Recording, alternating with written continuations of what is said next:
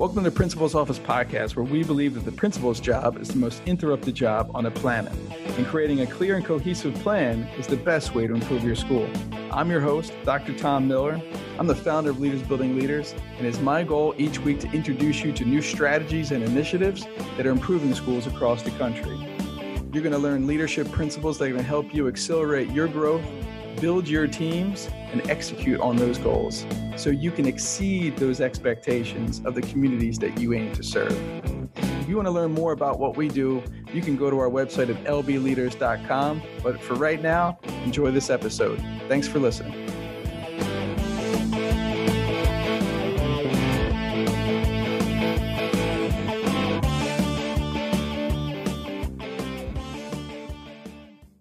Here. Hey, Shelly, it's great to see you. Well, what's up, everybody? Tom Miller here. Real excited to get this next session rocking and rolling here about what great principals do differently.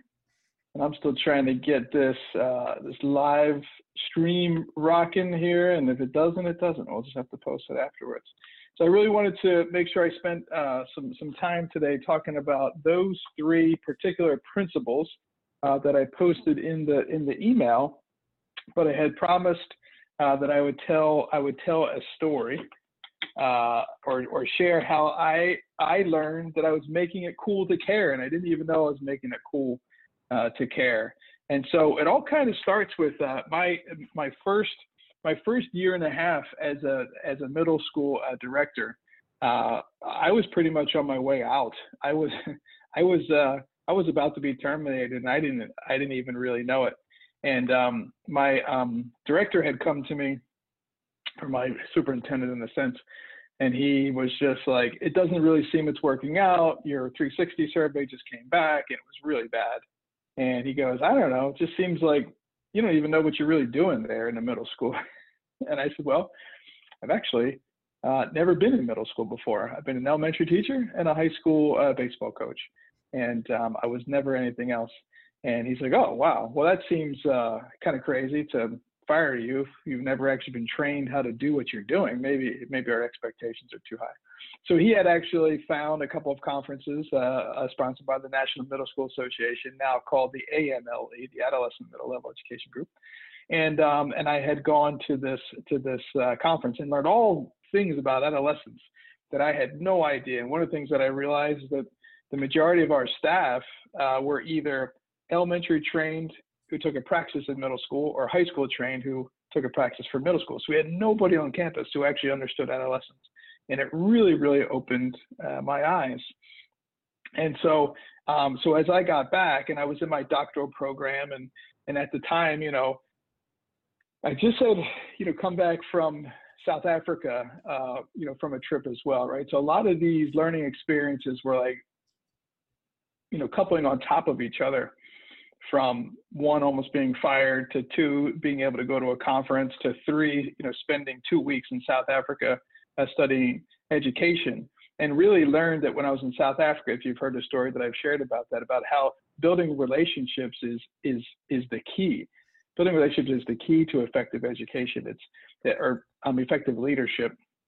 And I wasn't really spending a lot of time, doing that. And I know that my team was wore out by me, because every single week that I was in a doctoral class, or everything that I experienced was coming into the staff meeting, and we were making adjustments and changes on the fly, and nothing really aligned. I just actually asked my former staff, like, what kind of principal was I 10 years ago? And the common theme was misaligned, right? I just had a lot of great ideas, because I'm a creative person, but I wasn't able to really create alignment and, carry them through the goal line. So when you try to create rigor without relationships, you're going to get resistance, everybody, right? Rigor, right, or rules with no relationships is going to lead to resistance. And that's what I was having over and over and over again. And so as part of my dissertation study, I was going to study the most effective K-8 charter schools in North Carolina. And I asked 12 if I could participate or, come for tours, and 5 said yes. Here I was on the brink of losing my job, right? I had my daughter was 2 at the time, right? So I had a little one at home.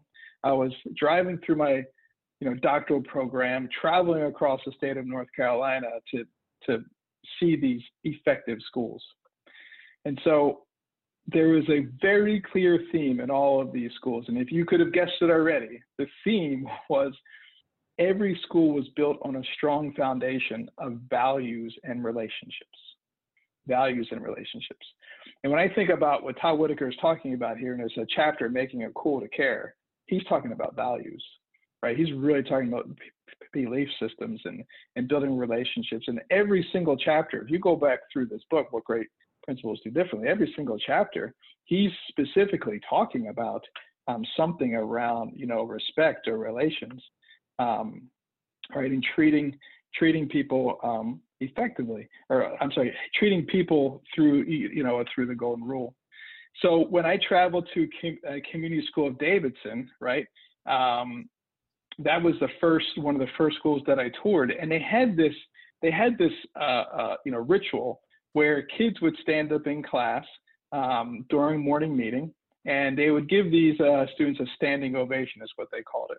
And Community School of Davidson comes from a basic school model, if anybody knows Ernest Boyer and the basic school model, but it's a small adult to student ratio, and it's a school really, really focused on building relationships, and getting to know each other. So they would do these standing ovations where the student would just get 5 minutes, and everybody would give him or her their attention, and they would share like a couple of like private things about themselves. And I was sitting with the director, Joy Warner, in a meeting, the first time I met her, and this young man came walking in, big guy, and they were just opening up their high school next year. And she looked at me and she said, he thinks he's here for like his placement test, but really we're going to do some interest inventories on him and find out what he likes, because we want to set him up with a couple of students who have similar interests, who are already here. And so by the time that he comes ready for 9th grade, he already has relations and he knows some kids, from our school. And I'm like, what the heck? That's crazy. Really? You're going to, waste, have all this time, there's all these adults with them. The other school that I visited that was really strong in relationships was called the Mountain Community School. And this is in Henderson, North Carolina, towards the mountains, towards Asheville. And so, again, I was in this room, and it's a, smaller school. So Community School of Davidson has well over 1,000 kids with a wait list of almost 5,000 students. Mountain Community School had a school of about 180 students. It was K-8 with one teacher per every grade level. And so I was there for a Friday, and they had this middle school meeting, and it was the entire middle school was packed into this larger classroom, multi-purpose room, call it. And the principal was just saying, this is just an opportunity for middle school kids to thank and be grateful for other middle school kids who are helping them, right? Whether it's like being their friend, doing something nice for them, something that they didn't have to do, but they did, right? Whatever it may be. That's what they did. So here it was, these kids, stood up and they started to say, hey, I wanted to thank, Mary because she held the door for me, the other day. Or I want to thank Shelly because, last week I had a tough week and a couple of things happened and, she listened to me and whatever it was, right? So these middle school kids just started kind of pouring out. And then like adults would do the same thing to each other. And it was like, I walked out of that school and it was a 5-hour drive home. And I was like, we're totally missing something. And one of the cool parts of what he was doing there, that a principal, was he built this point system. And so at the end of the meeting, at the end of the middle school meeting, he gave this big WWF kind of like championship belt to the 7th grade because they had earned the most points. And it was just, points for doing the right thing, whatever it may be, based upon their principles or their positive behavior stuff. So again, it's a 5.5, almost 6-hour drive home. I was like, we got some changes, to make.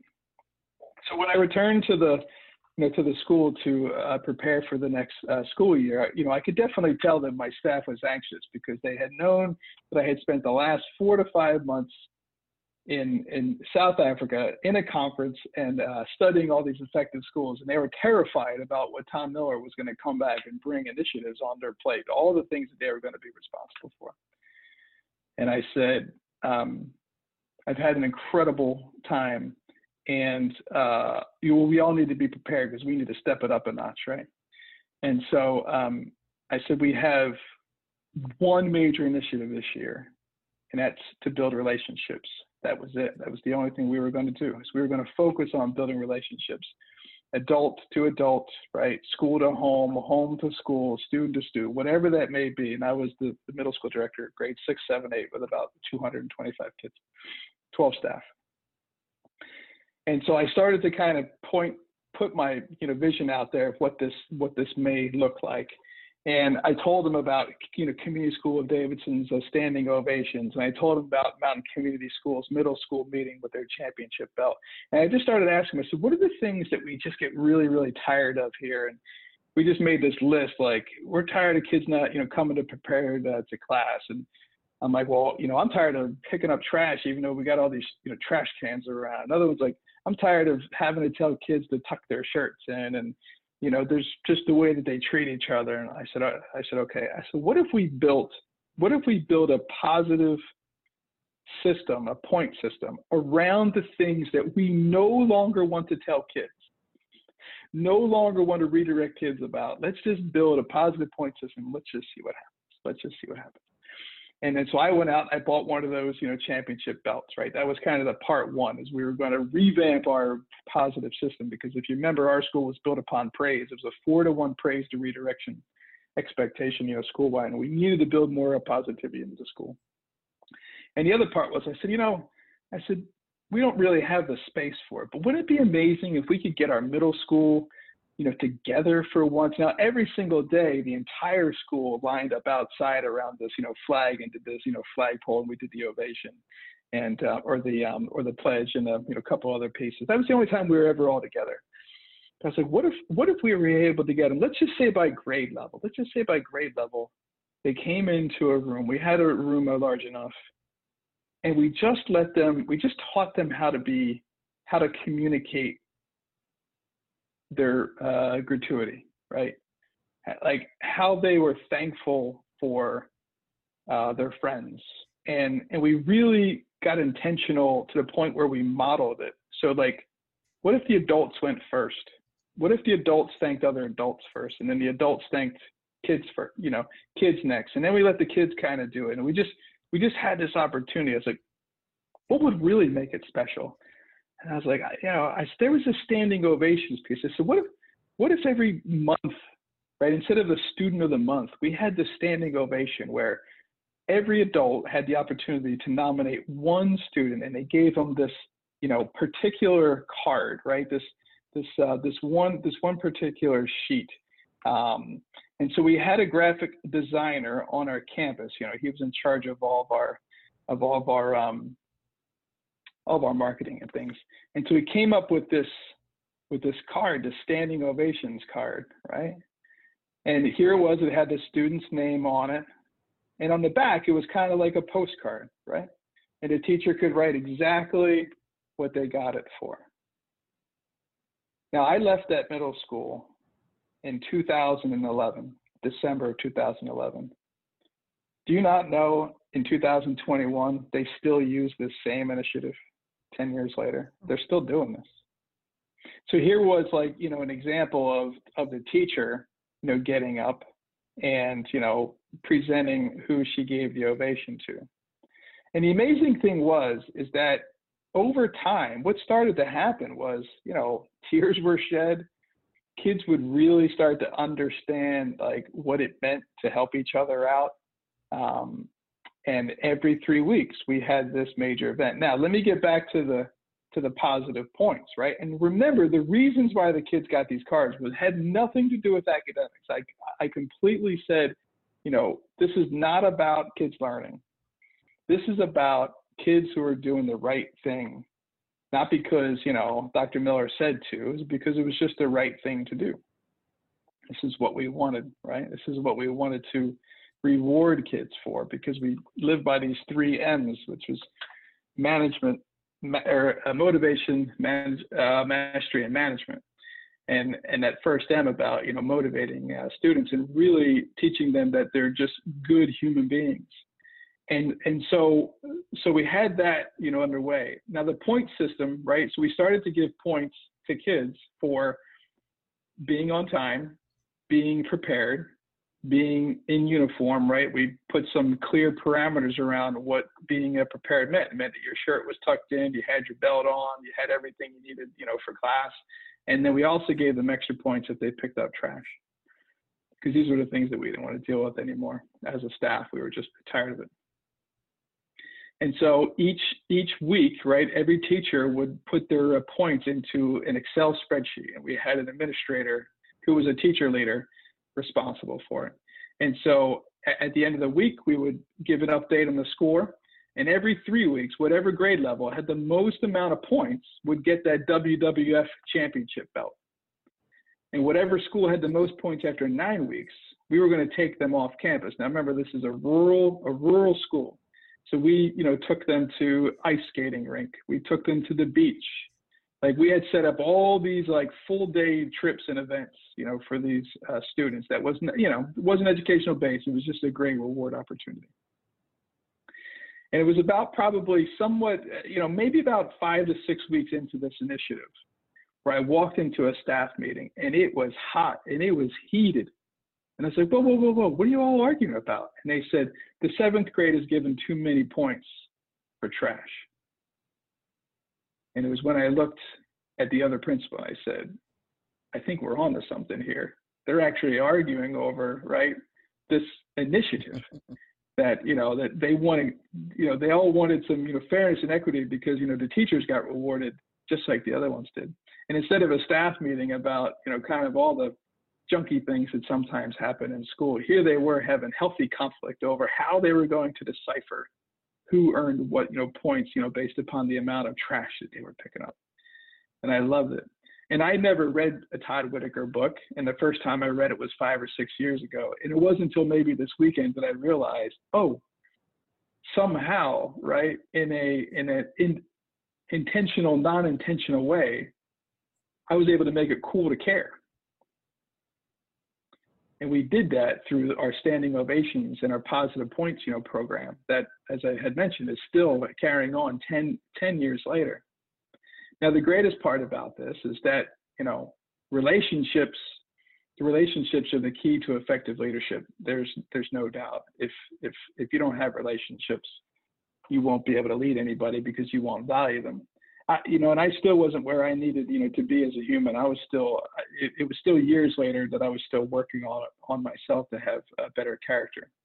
But for those first 2 years, you know, all those initiatives that I was trying that weren't working out, that pretty much almost got me fired if it wasn't for the fact that my superintendent asked me that one question about whether or not I knew what I was doing. They all started to organically just happen. Right? All the initiatives that I had tried and beat my head against the wall and I couldn't get to work, nobody would do them, right? All of a sudden, you know, people started to just grab hold of ideas. Teacher leaders started to appear everywhere, and they started to really, you know, focus and bring ideas to the table and ask if they could try and do things and take risks. And as everything as I could, I gave them 100% autonomy, you know, where I could to make decisions that were best, you know, for kids and their programs and lead their own classes and things like that, right? We had our, you know, stable core, you know, curriculum and instructional methods, but where I could give them some freedom, I did. And that, you know, by far, like I didn't know that, right? But that was the start of me understanding how to make it cool to care, right? And how to utilize, you know, to accomplish things through people, right? Not to people. And that's where I had spent those first couple of years as a middle school director.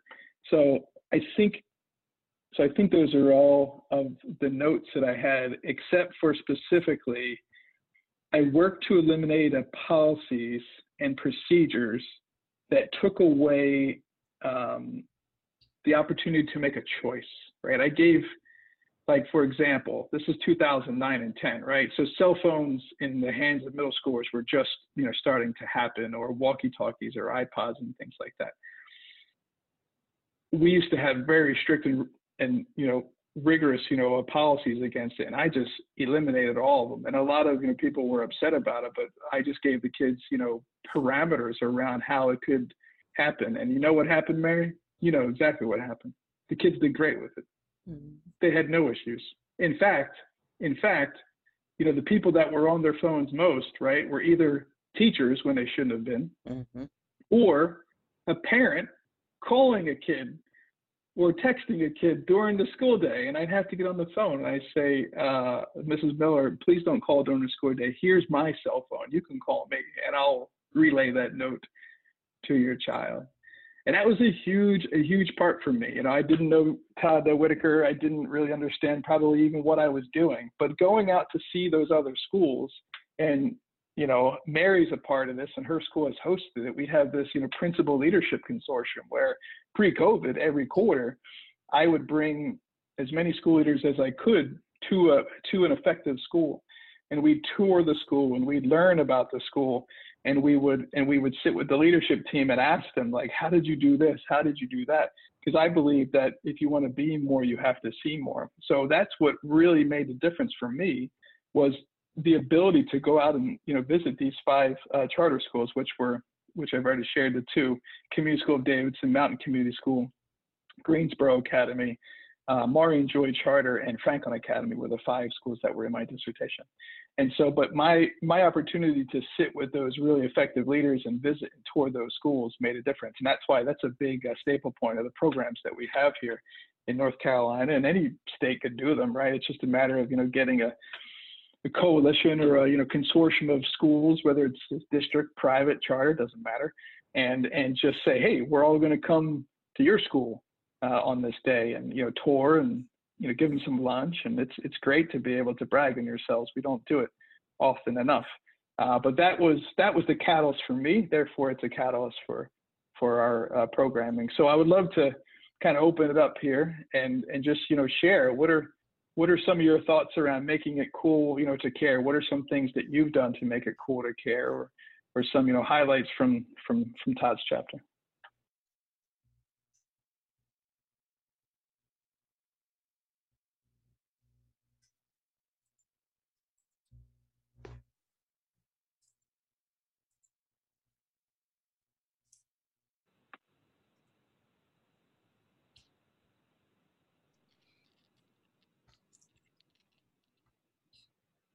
Nobody?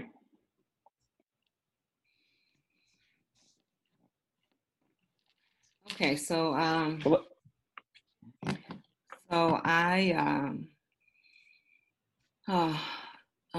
one of the things that we do at South is our PBIS program. And so our matrix is REBEL, because we are the rebels. And our matrix stands for respect, excellence, belief, effort, and leadership. And one of the things that we do is we have tickets that kids earn whenever they are portraying one of those characteristics. And what we found was that the kids, what we did was the teachers would put the tickets in the mailbox, in this little box we have. And we would call the names, call them down, take their pictures, put their pictures on the screens, and give them a little treat bag. Well, what we found out through a survey is that they didn't like that. Is that they really wanted the teacher. They wanted to know what the teacher said. Like, why did the teacher give me the ticket? Because they care about what the teacher thinks of them. And so we made the transition to, we still call their names over the announcements, but we send the treat bags to the classroom of the teacher who gave it to them, so that the teacher can then give them the bag and explain why they gave it to them, so that they can see why that teacher cared enough about them, or what their behavior was, that stood out to them, so that they know that the teacher who cared, like who was the teacher, who was the person who thought enough about me to give me a ticket. And so that's an example of something that we've done. to make it cool to care, maybe. I don't know. That's really, really powerful, right? Because I think you hit the nail on the head about sometimes we don't give the kids enough credit, right? Or we worse, assume the reward. And I don't want to call this, teacher out, but it was a long time ago, so she probably won't remember. But when I was like a first or second year teacher, I was in charge of the interventions as a special ed teacher. And we had a teacher at the school. It used to be a tennis skirt mom type school, and all of a sudden, the county redrew the lines, right? We didn't look the same anymore. And so she had these, kids in class, and she did a morning meeting that was 45 minutes long for first graders, 45 minutes long. And I said, well, how long do you think kids could sit? And she goes, oh, they can't last 5 minutes. I said, well, can we identify the problem here? I mean, you're asking them to exceed expectations times 9. And I said, well, let's say they were able to sit there for 10 minutes, what kind of reward would they get? And she said, oh, well, we get to hear the song Respect by Aretha Franklin. I was like, well, I love Aretha. But I'm wondering if that's motivating enough for the children, right? Have we taken the time to ask them what they want, as a reward, Robin? And I love what you had shared, right? The kids were like, no. Like, we want to know, like, what specifically did I do? Because listen, this head inside, our mind of ours is very cunning, and we don't think of ourselves as successful only on rare occasions. We need feedback. We need it. And what a great opportunity that those kids gave the adults to actually share it, right? It's kind of like one of the activities I've done, Mary's probably been a part of this, is at the end of, we have this leadership game, and it's a board game basically, but it's, the leadership team will, around the table kind of play.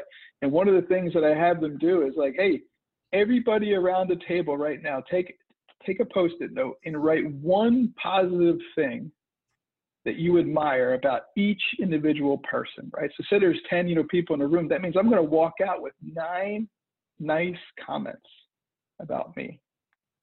You would think that I gave them all a $10,000 bonus when they walk out of that room. And it's the little things that we can do to really identify the human side of what we're all trying to achieve. And so I think that's what Whitaker is trying to put it, because he specifically says, I never really told anybody what my goal was, right?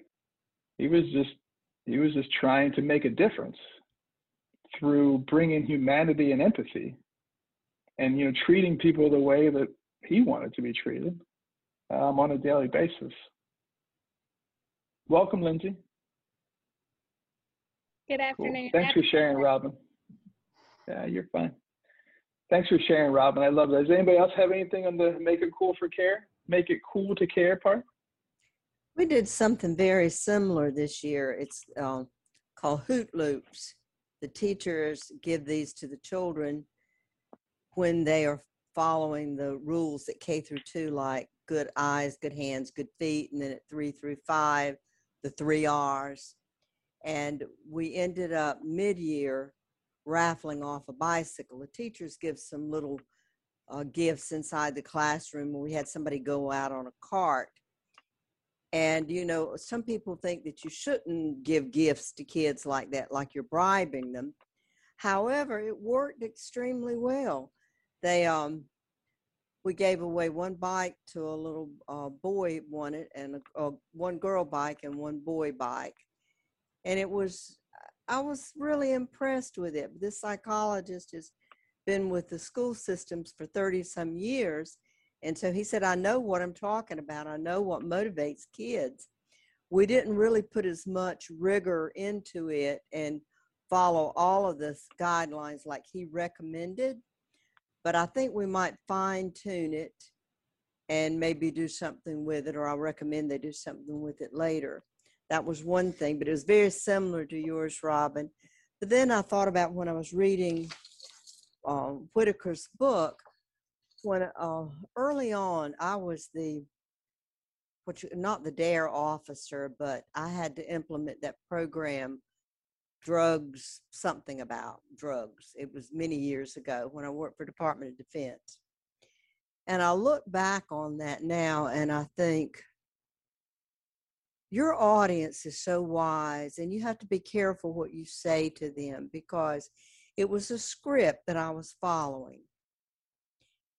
And inside this script, it was saying things like, if you do these drugs, you're going to have problems. And if you smoke marijuana, this is going to happen to you, and all the bad things that go along with it. And I know that those children were looking at me like, my mom and dad had been smoking pot for 20 years, and here you are going to tell me what it does to them. So I just thought about this with Whitaker's thing. Sometimes what we throw out to people, you just have to really pay attention to it. You have to really believe what you're saying. Or even if I didn't believe it back then when I was doing it, but it was my job, and they told me I had to follow this script. Sure. However, well, it's inauthentic communication, right, Mary? I mean, it's that you're just reading something to read it, not to connect with it. And I even see some of that happening in charter schools, not as much as you see in other schools, but I do see that sometimes the teachers are just doing it because it's there. That's right. Yep. There's a great story about a mom who brought their child to Gandhi. I think it was Gandhi. Yeah, we'll go with Gandhi. And she said, hey, it was the Dalai Lama. Hey, can you please get my child to stop eating sweets and sugars? Loves it. Can't stop doing it. And the Dalai Lama said, yeah. Can you bring him back in 2 weeks? And the mom looks at him, okay. So 2 weeks later, the mom comes back, walks up, and he says, don't eat sweets or sugars. It's going to rot your teeth, or whatever he says. And the mom's like, what? I just wasted all this time. And the kid walks away and says, why didn't you tell him 2 weeks ago? He said, because I myself was eating sugars and sweets, and I could not tell someone to do something that I was not willing to do myself. Right. So it's really like this whole piece about what Whitaker's trying to get through is all about leadership is an inside job. And if you yourself are not good on the inside, it's going to appear negative on the outside, right? I won't say it was good. I was an outside leader. I was an outside the shell leader. I looked productive.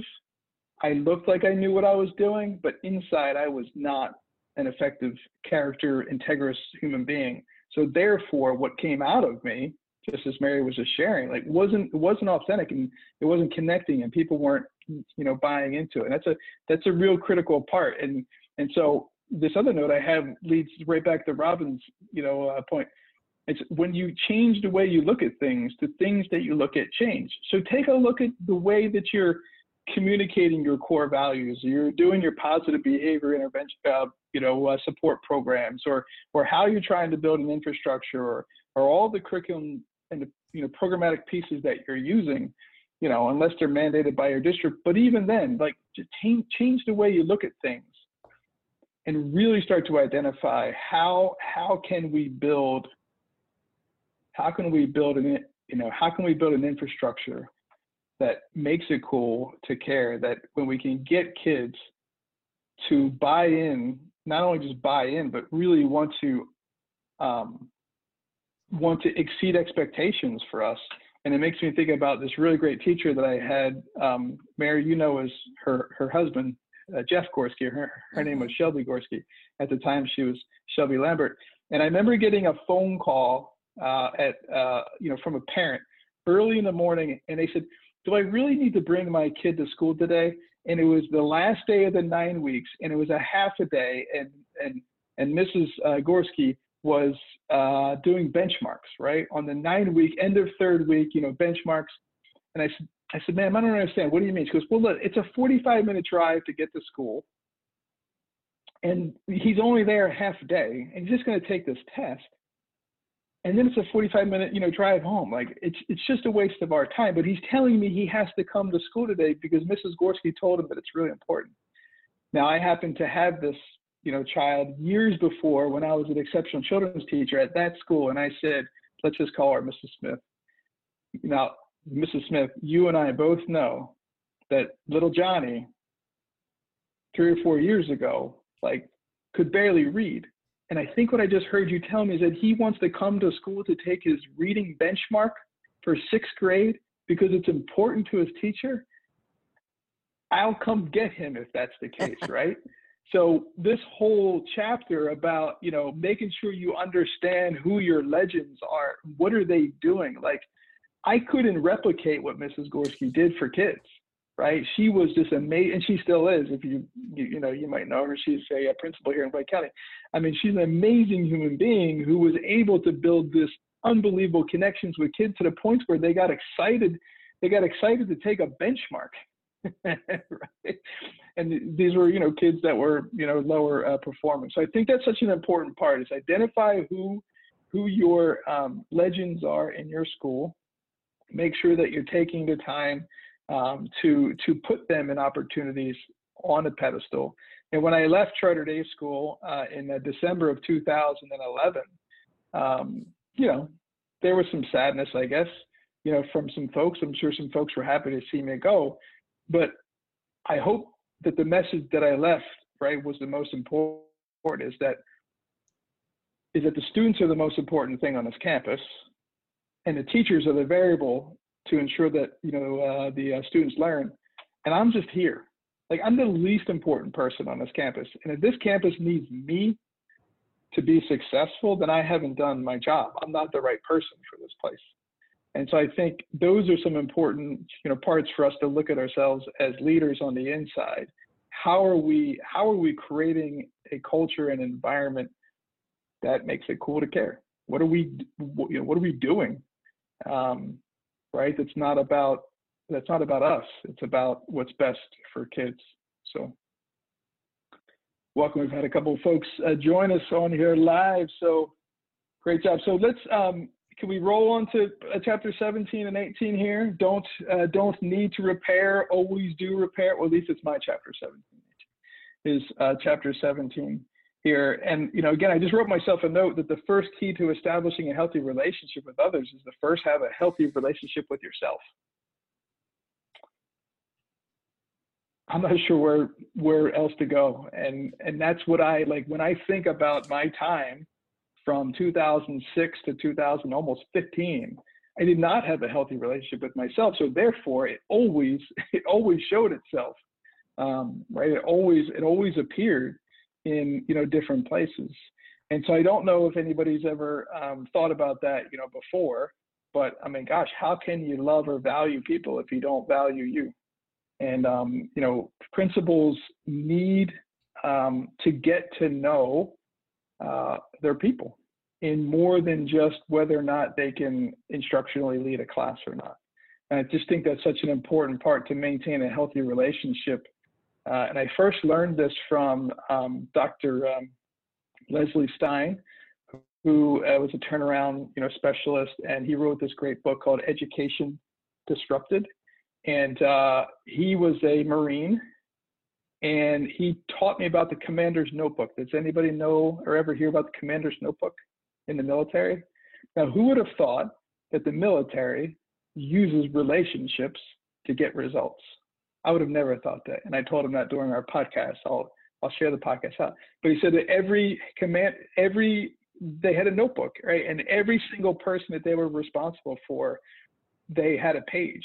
And they would, everything that came through that, you know, person's personal life, they would write on that page, because they always wanted to make sure that that individual knew that they saw them as a person first, right? Because they would never leave anybody behind. It's about connecting with your fellow, you know, colleague, right? I mean, we all had each other's backs. And I was like, I stopped the podcast when we interviewed him. I said, you need to tell me, as a member of the general population, I would have never guessed that relationships were really the key to this, you know, success. And he's like, yeah, how else do you think we would be able to create influence and to build, you know, a capacity in people? He said, we tore them down, but then we built them back up through relations. And what an amazing thought, right? To keeping these little side, you know, notebooks.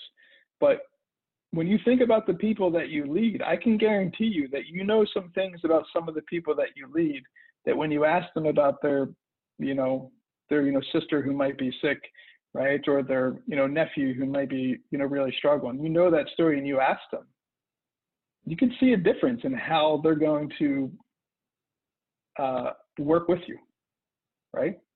Because they just know, right? I do, I've known Mary for a while now, right? So, and she knows me well. So we've had professional conversations, but we've also had personal conversations, right? And I would do anything, for Mary, and I would think that she would too. And it's really because like we've got to know each other more than like, we've, maybe our company has helped, their school be better. I don't know. But I mean, it's more about like how I feel, right, about her and Grace, right?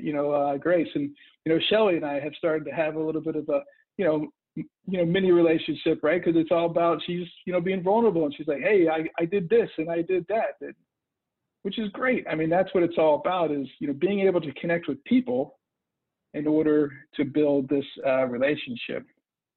So when Whitaker's talking about, repairing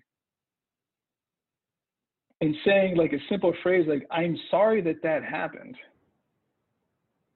being such an effective first step in, restoring any damaged relationship. Like why does that happen? Like, why do people lean in to an authentic apology?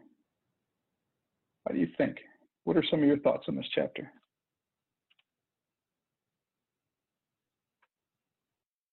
I think that, answering that question and learning how to say, I'm sorry that I happened, the book pointed out, it's not claiming that it's your fault. It's not claiming that it's the other person's fault.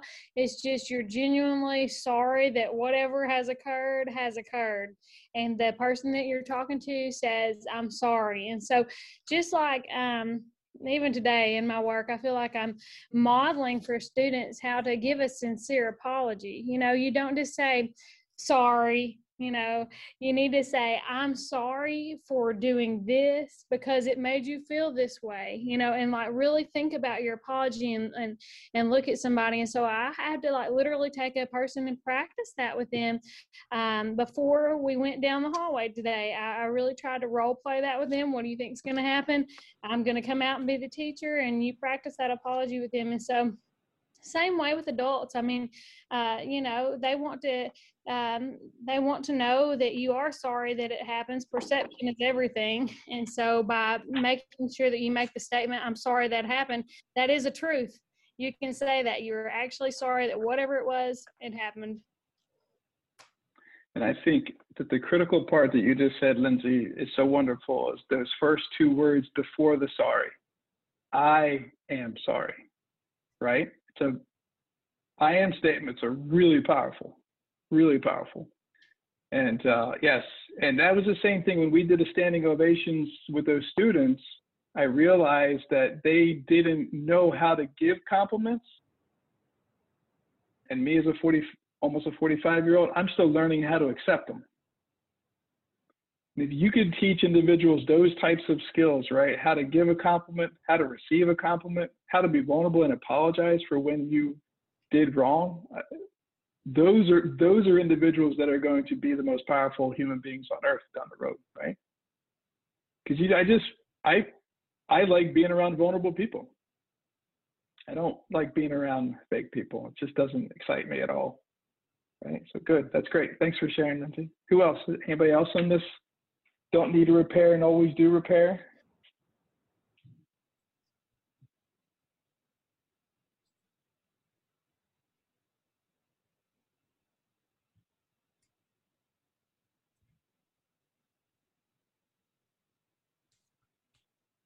What about this part where Whitaker talks about it being counterproductive to focus on getting teachers to admit that they were wrong? And what's the more productive approach? Has anybody ever had this fight, my wife has this fight a lot with the kids. I'm like, pick your battles. And she's like, I do. And I pick this one. This is the battle that I choose. Why is it just not worth your time?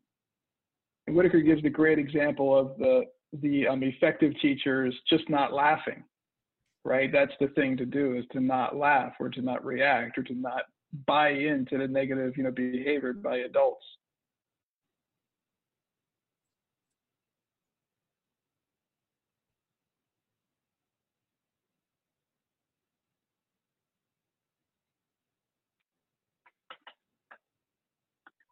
I recall I was put in charge of an inner city school, and the school had changed the populations significantly over the last year. And I remember it was maybe like my third or fourth faculty meeting where I had a teacher stand up, and when I had said, hey, how, what are we going to do? Like, we need to make some, significant changes, right, to our, culture. And one teacher got up, and this just hit me over the weekend, and he said, well, we got to get rid of those kids, is what he said. And I tried to think this weekend about, well, what was the reaction? What was my reaction? And it was pretty much silence. And I do recall saying to him, well, if that's how you really feel, then we should probably have a talk about that in private. He actually quit that week. And he was one of those, staple points of the founding staff of the school. But it's interesting as you read through Whitaker's work, and, like any great leadership author, like I love how he makes points through, story. And I think here's just a great rule for everybody: never make a point without a story, and don't tell a story without making a point. But he gets you to really reflect on what you have or have not done right or wrong in your career. And I thought about that. I was like, oh, I totally forgot about that situation. How did I react? Did I do it right? Did our people do it right? Who were the ones that were with them? Like, because I think about, should I have said, well, who else is with them? All of you leave. But that wouldn't have been the right thing to do either. I'm shocked my ego didn't do that at the time.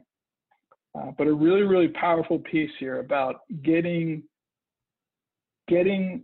yourself right. You've got to be right first. I think this always goes back to leadership as an inside job, knowing that you can, like, Lindsay said, I can say I'm sorry to somebody.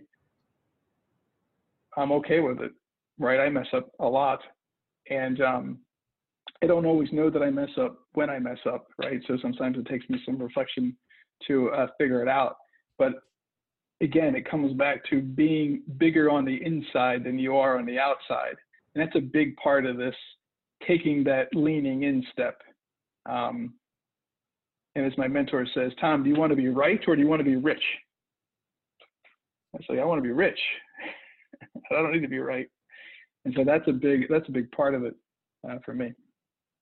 That reminds me of a quote our counselor is going to do for next year. It's like, you can make a difference or you can make a point. Which one of those are you trying to make? That's super powerful. That's right. Yeah, and that school I was talking about, Community School of Davidson, and Joy, she's on one of our podcasts too. And she says, gosh, I have had to let go really, really good teachers. They just weren't able to function in our culture. They just weren't able to, buy into this, basic school model. They weren't in for the relationships. They weren't in for the collaboration. And so, they were able to, make those, changes. But the only thing that allows them to make those changes, if they have, clarity on the front end, is this is who we want, right? These are the type of people that we want working with us and for us and as part of this organization. And having that as much work as you can do front end loaded of your hiring process is so, so important. And I think about, we've hired, Mary was one of our hires, and she's done an incredible job.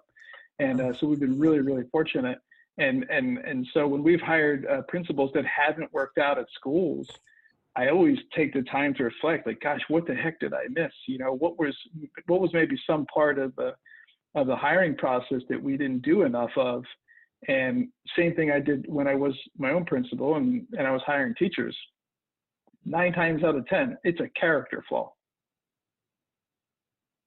You hire people for what they know or what they can communicate, and you fire them for who they are. And so that's such a big part, right? How much of your hiring process has character-based activity embedded in the process?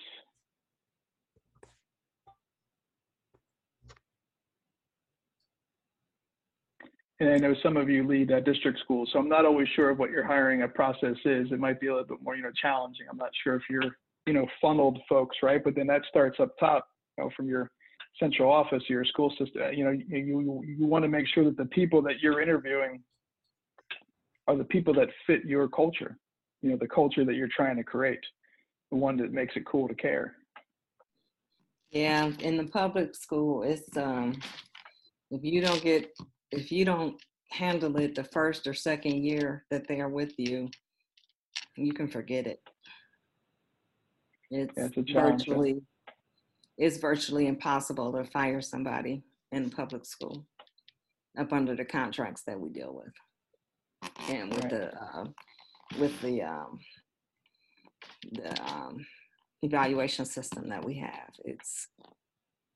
So you either hire right, know that after the first year, you might have a second year, you might be able to get them out, but if you don't, then it's done once they hit that third year.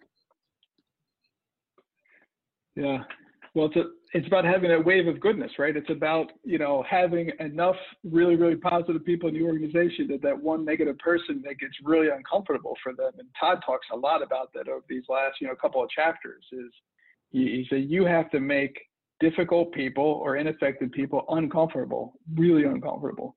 And not in a mean way and not in a bullying way. Just here are the expectations, right? Here's how we will treat each other. Here's what I see you doing, but yet this is what we all agree to. And just constantly be, moving that, because remember, beliefs drive behavior, and you as a principal, you don't have enough time to change someone's beliefs, right, or their core values, but he continues to focus on, but you can always and immediately redirect inappropriate behavior, or let them know what they've done. And we have all of our principal mastermind groups on Mondays, and it's just interesting to me how, and I was guilty of this too, we spend more time on administrivia stuff than we do actually having those conversations or being in classrooms or, developing adults, how to lead other adults. And then we get ourselves into a situation like, Robin's, sharing about, gosh, what do we do? We're already past the point. They've been here for 3 years and no improvement. And now they're locked in, or, whatever the situation may be. And then the dance of the lemons comes, right? Where you just keep moving the person around and trying to find the place where they can do the least amount of damage, to the student body. And no leader should have to work that way. You never have to work that way. So if you're not going to direct those inappropriate behaviors, at least at minimum, make sure that you're building your top 20% of your staff so they can continue to multiply and be those vision casters and culture carriers in every single meeting, that they have.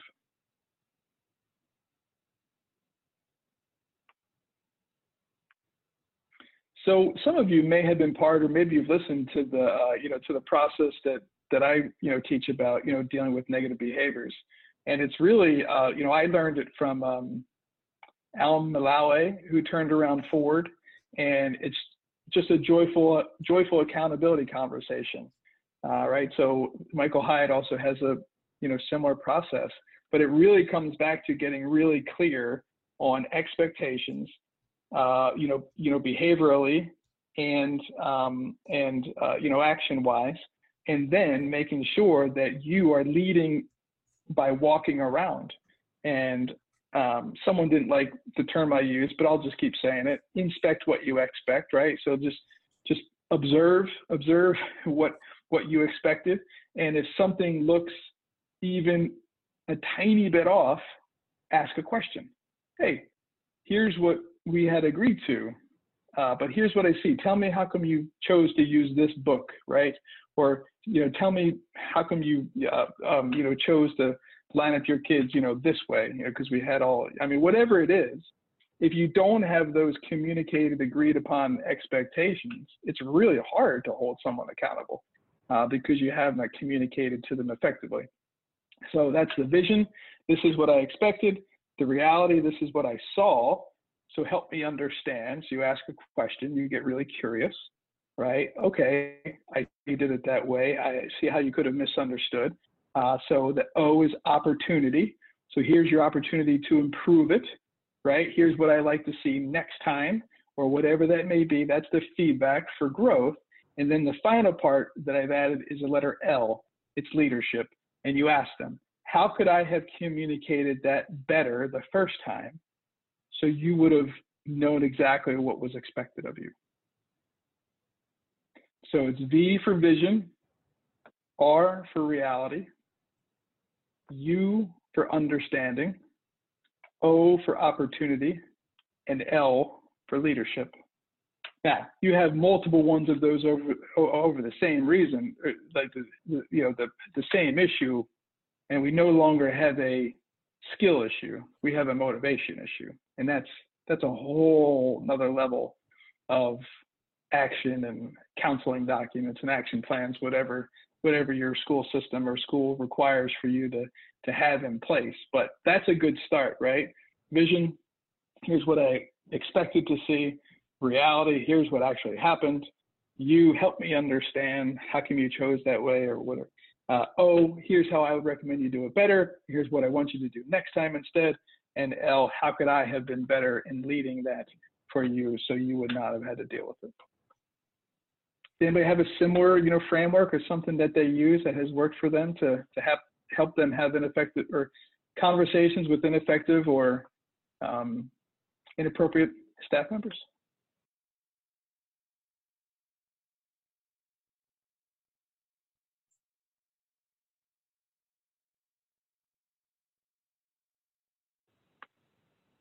No? So why is it important for you to direct staff members who are acting inappropriately immediately? We can get to an obvious answer, but what does Whitaker specifically point out? What do ineffective staff members do to effective staff members? Make them uncomfortable. They do make them uncomfortable. How come, Lindsay? You were one of those. You were the effective person. Why did inappropriate people make you feel uncomfortable? Because a person that has a moral compass, that they know down to their core that person is not doing the right thing, and they're purposely, hurting others, hurting children, by their actions and words. And so it makes people feel uncomfortable when they know that person is doing that, and that they know that that's not the right thing, and that they're getting away with that, and there's no consequence for that. Yeah. And you can't do anything about it because you're just a teacher. Well, right. And that's such an interesting point, right? And I think, interestingly enough, I would say at times, I think principals expect the teachers to say something. And that again, that makes them, I would like to think that all our teachers are, confident enough in themselves that they could say something like, what you're doing is hurting my feelings. That's rude. That might not be what's best for children. But then again, they know they've seen that person and their behaviors, and it brings them down, and they don't want to be the point of attack for that person. And so they really depend on the principal, the leader of the building, to step in and say something, because that is our job. Yeah. Yep. And this is not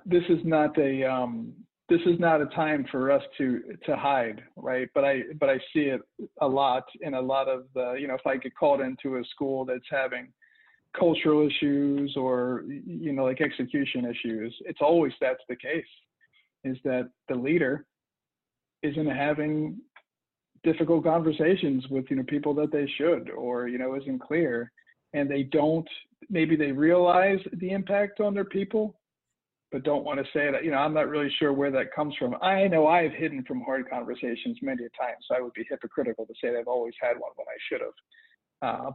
But it's really obvious at times when folks don't have or do it. Now, what if the people that are acting inappropriately don't really know that they're acting inappropriately? Now what? Do you think that's possible? Because Whitaker thinks it is, right? Yes. He says they're just doing the best as they can, right? And that's where, declaring noble intent, John Maxwell constantly talks about that. He says, Lindsay, I put a 10 on your head, and you will always have a 10 in my book until you do something, Lindsay, that knocks the 10 off. But that's your choice, not my choice. I'm going to keep that 10 on there. And gosh, what a really challenging leadership principle to follow, but it makes things a lot easier, right? If you could do that. And because as soon as you break rapport, right? As soon as you break any sort of, I no longer value you, it's really next to impossible to lead you. In fact, John Maxwell just had this up over the weekend. He said, when you stop loving your people, do them a favor and stop leading them. Because when you stop loving your people, you'll start manipulating them. Relationships are the foundation of leadership. Should I lead people because I value people? That's where it has to start. And you have to keep coming back there. And he's right. I mean, I can think about every time that I had lost, I didn't value the person anymore. I stopped going to their classrooms. I knew that they weren't going to be with us any longer. And I'll never forget, I coached high school baseball. And when this boy, he was about 21 or 22 at the time, he told me the story where I really made him mad because I was kind of like a Bobby Knight coach, right? I was very, fiery and emotional and wasn't always nice. And so he walked off the field and sat down on the bench next to this kid who worked really, really hard, but he was really, really tiny. And he probably was just never going to be able, no matter how hard he tried. And so the player that I yelled at was, kind of, cursing me under his breath. And the kid looked over and he said, at least he talks to you. The kid was 13 years old. I mean, I had already impacted him to that point because he had already known that I didn't value him. And that's why and when that kid told me that at 21, I was like, oh my gosh, I got to track that kid down. I love that kid. But the fact that my body language and my behavior made him feel that way, right? That's not his fault. That's my fault. And as a leader, you have to understand that body language, tone of voice, it's 93% of communication. And when you stop valuing people, it shows everywhere. And, people feel it. It's a big one. It's a big one. So what are some cool ways? Let's finish up here with this call to action. So I said write down 10 ways that you could be more visible as a school leader, right? And write why it's important. So I would love to hear, from everybody, if you're willing, like what's one cool outside the box way that you have found to be more visible as a principal or administrator. One for me is I used to just set a timer and go, right? I used to be like, hey, I'm going to lead by walking around. I'm going to go and I'm going to ask, 3 personal questions. And, how are you doing? What are you working on? How can I help? Right? Those are 3 questions towards employee retention. How are you doing? What are you working on? And how can I help? And the other thing that I thought I enjoyed doing, because it gave me a different perspective of the school, is I would just go tell I would switch duties with one of the staff members or just take their duty, whether it was morning or afternoon, and just to give them a break, right? Or let them be the person walking around, kind of just watching over things. Because I wanted to experience what my teachers were experiencing in car line and things, so I could, 1, problem solve, and 2, see any bigger issues, but also just, let them know that, I was willing to do anything that they were willing to do. And if it seemed like a yucky job, I was like, boy, that job stinks. Let's get you out of there. Let's go find a different way to monitor these schools. So those were a couple of things that I had written down. Who else has a way to be more visible on campus?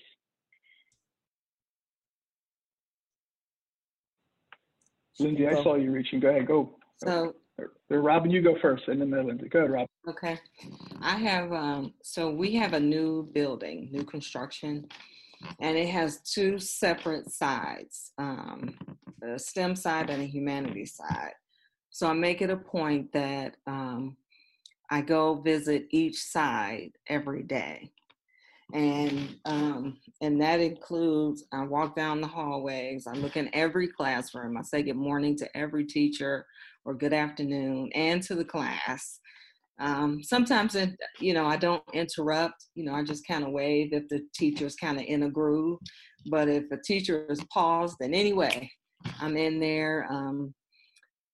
And so I just make it a point that I have to hit both sides of my building every day, whether, and I look at my schedule and try to and figure out when that's going to happen. And so that's how I get out. And then, of course, at the bells, I'm in the hallway.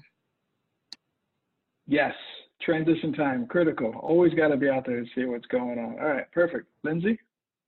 Miss Edwards and myself, we do duty every single morning. She does outside duty, and I take the cafeteria. That's my preference. I love being around those kiddos in the mornings for breakfast duty. So we're out every single day, you know, for both duties. And in between time, in the mornings, Miss Edwards and myself, and we have guests that come with us, we do a morning broadcast, and I film that and put out a little video. So that way the kids see us, just a short 10-minute or less video every morning for the kids to feel like they're connecting with us. And so they're not just hearing whatever they're hearing from their teacher, they're actually hearing it from Miss Edwards and myself. So that's a different way that we're visible. And you know what? That's a way to engage students, because you can go in that classroom and stand in front of them, or you can put yourself on a video and they're going to listen to that video because they're just like zoned in. So that's one way at our school that we are visible to our students every day, is through that broadcast. I love it. Great action step. Who else like to share? Lindsay, You want to go, Tammy? Yes, ma'am, Mary. Lindsay, will you share though, how do you physically make that video?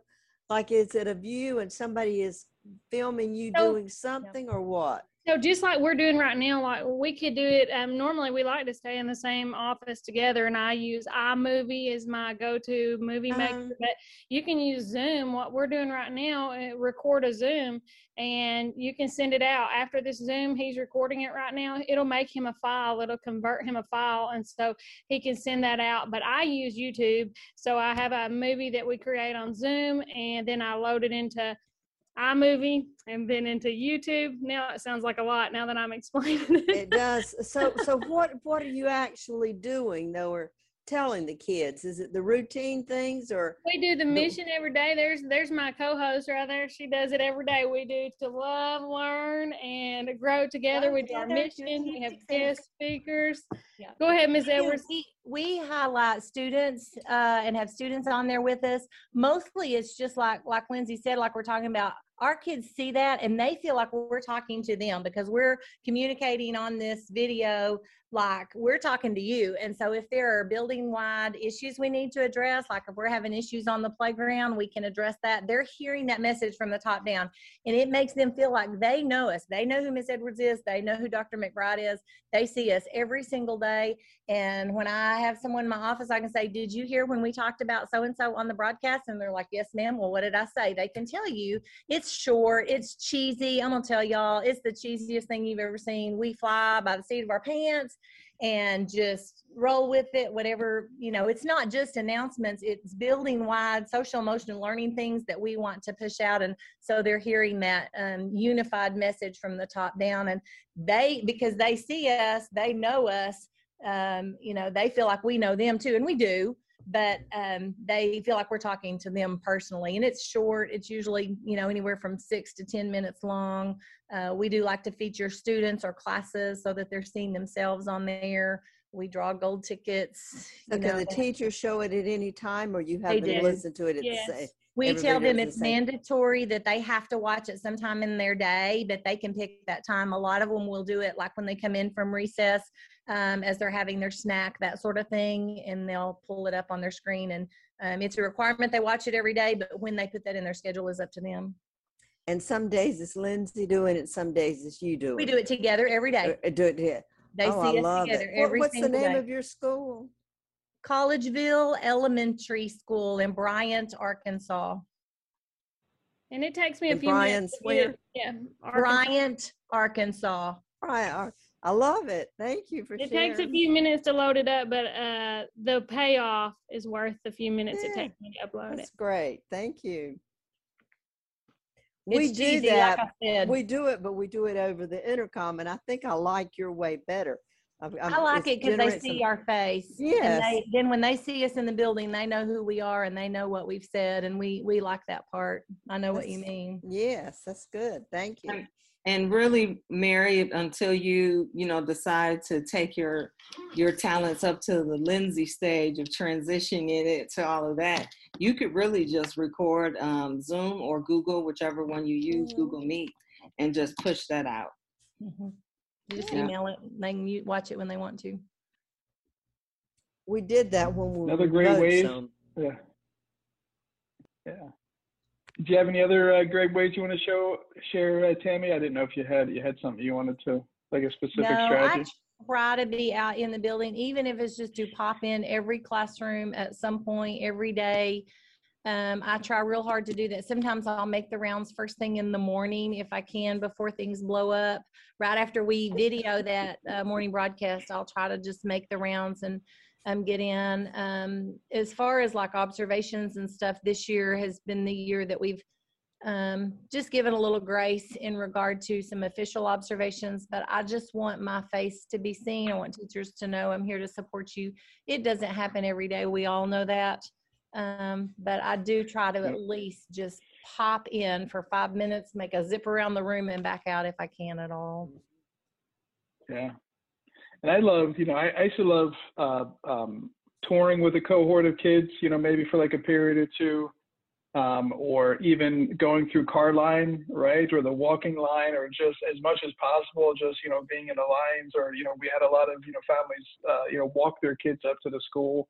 And so if I would, be at the top of campus and be able to walk down with them, anything to get an understanding of what the culture was, happening, right? What's the real inside information that we need, and then also, to just engage as much as possible. So you've got your school events.